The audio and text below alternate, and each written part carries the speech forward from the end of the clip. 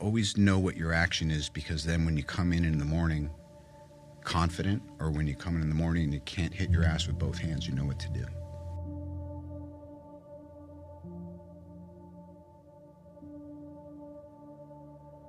Just boil down what it is you're doing, whether there's a camera around or just what am I doing today. Today I'm showing up and I'm trying to be honest and also to listen and learn. I think part of the reason I'm still so interested, not just in life, but also, getting to do what I do, is I'm a fan. I love movies. I love creativity. I love music. I love culture. And the fact that I actually have a place in it while I'm observing it and digging it is like, it's an honor. This concept of things just sort of falling into place, I'm a big believer in that too. Yeah. What is that though? Is that you getting out of your own way? Like what is that? Isn't that 70% of it? Yeah. Yeah. I'd say it's 70% maintenance of what can I do to do my part to stay out of the way. And then the other part, I always think of it as like this little super thin, invisible thread. But you can feel the tug, and you just you have to be really gentle, and you have to pause when agitated, and you have to go for it when you're going to, like, there's four walls in here, which one has the map behind it? It's that one. And you knock down the wall and it's there, Half the stuff that I've been able to do right in my creative life are principles that I learned on the mat with my seafood. Guard your center. Keep your eye on the lead elbow. Get to the blind side. Half the time, if I would be in a critical artistic situation, I would just say, because Wing Chun problems are life problems are Wing Chun problems, and I would just go back to how did this kind of relate to... 30 years he has struggled with a dangerous drug addiction that nearly destroyed him, and today he says he's clean, he's in love, and so by the time you're in prison, that's not rock bottom for you? Nope. Nope. No. It coincided with my recovery. Oh. And the two things just somehow or other seemed to lock in. When it locked in with this, it was an apprenticeship. And it was an apprenticeship that was contingent on me being in a certain headspace. Because you can reach out for help kind of a half-assed way, and you'll get it, and you won't take advantage of it, It's not that difficult to overcome these seemingly ghastly problems. What's hard is to decide.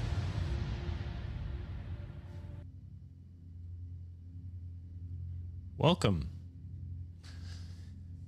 I didn't know what kind of episode I wanted to do this week, but it looks like it's a mini Monday, folks. Sometimes when it comes to doing episodes, the best person to do it is the one with the limbs that are attached to yourself. So here I am, Red Dead 2023, welcoming you.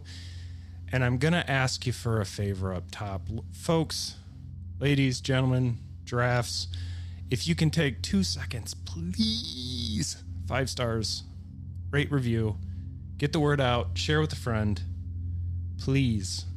And if you have an episode suggestion for us and the cast and crew, the pod family, send it to zanzzpodcast@gmail.com or like us on our Instagram and send it there.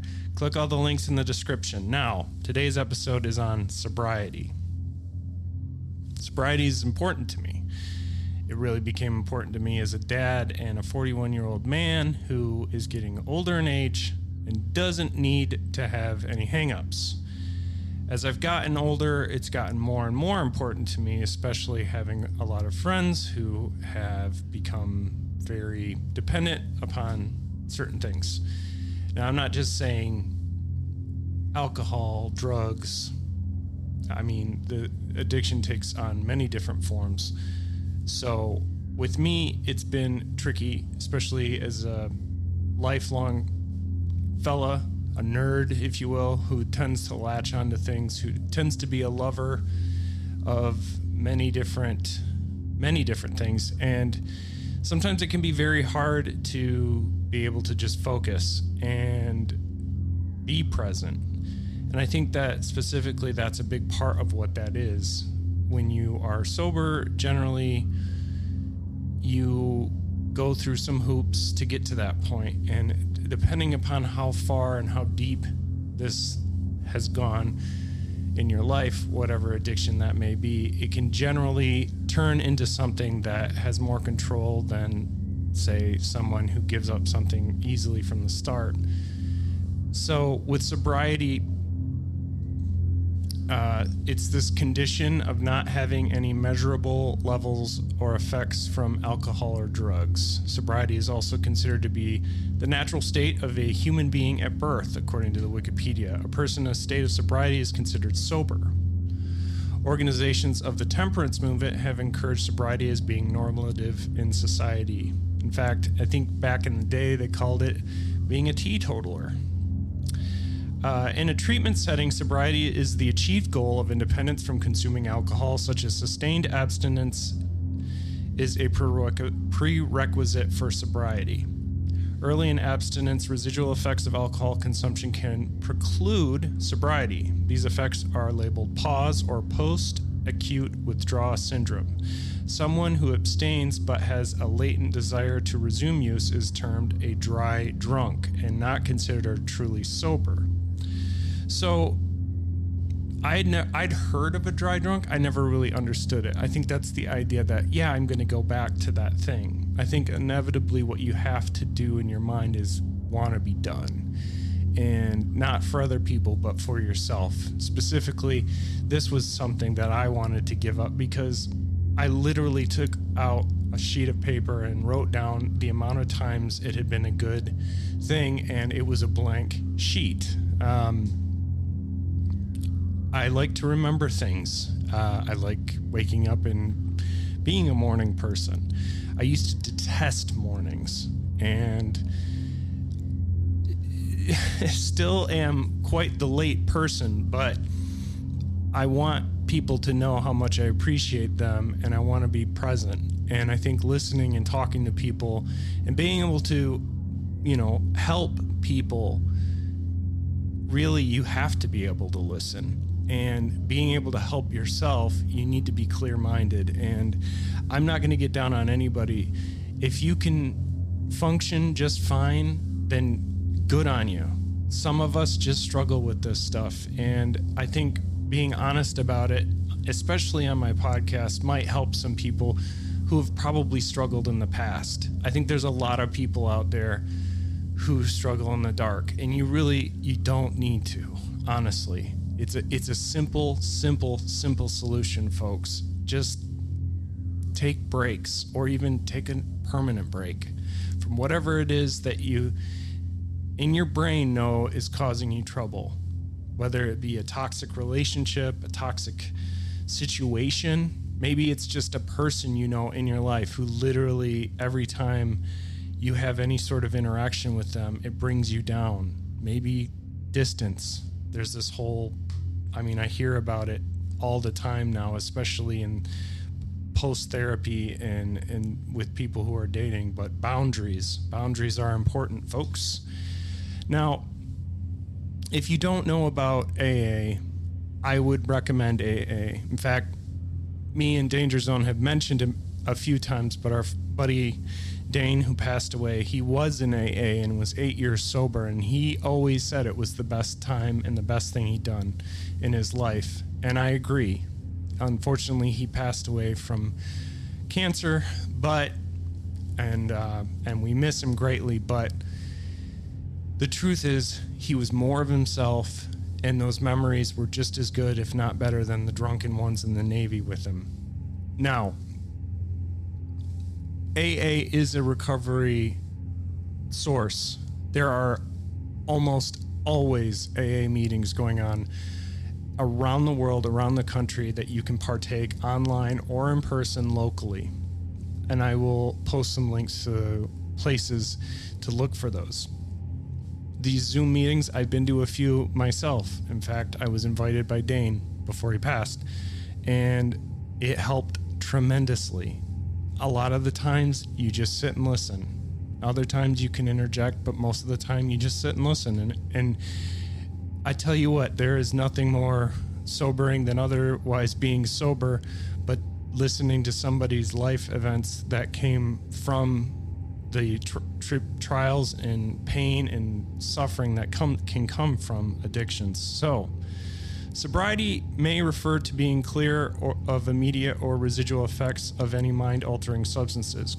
Colloquially, it may refer to a specific substance that is the concern of a particular recovery support program, like alcohol, marijuana, opiates, or tobacco. Clean and sober is a commonly used phrase which refers to someone having an extended period without alcohol or other drugs in their body. Recovery can start in many different ways for people.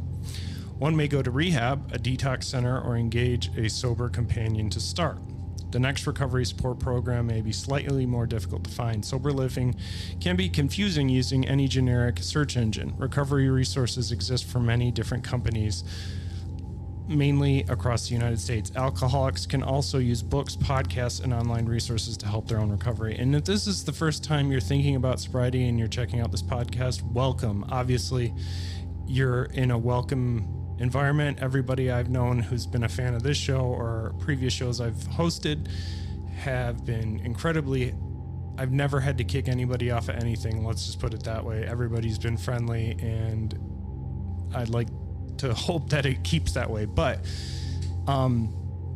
yes, there are many podcast sources out there. There's not only that, but like YouTube wormholes to go down. A lot of people talk about this sort of thing, and it can be tough. You know, I'll be real with you. I've had some moments with alcohol. Alcohol is really the one that steered me the worst as far as bad thinking, bad habits. If I didn't drink, I would have never thought to smoke, but when I would drink, I'd always want a cigarette, those type of things. And eating just, oh good Lord, the McDonald's receipts I have from bad drinking episodes, or Taco Bell.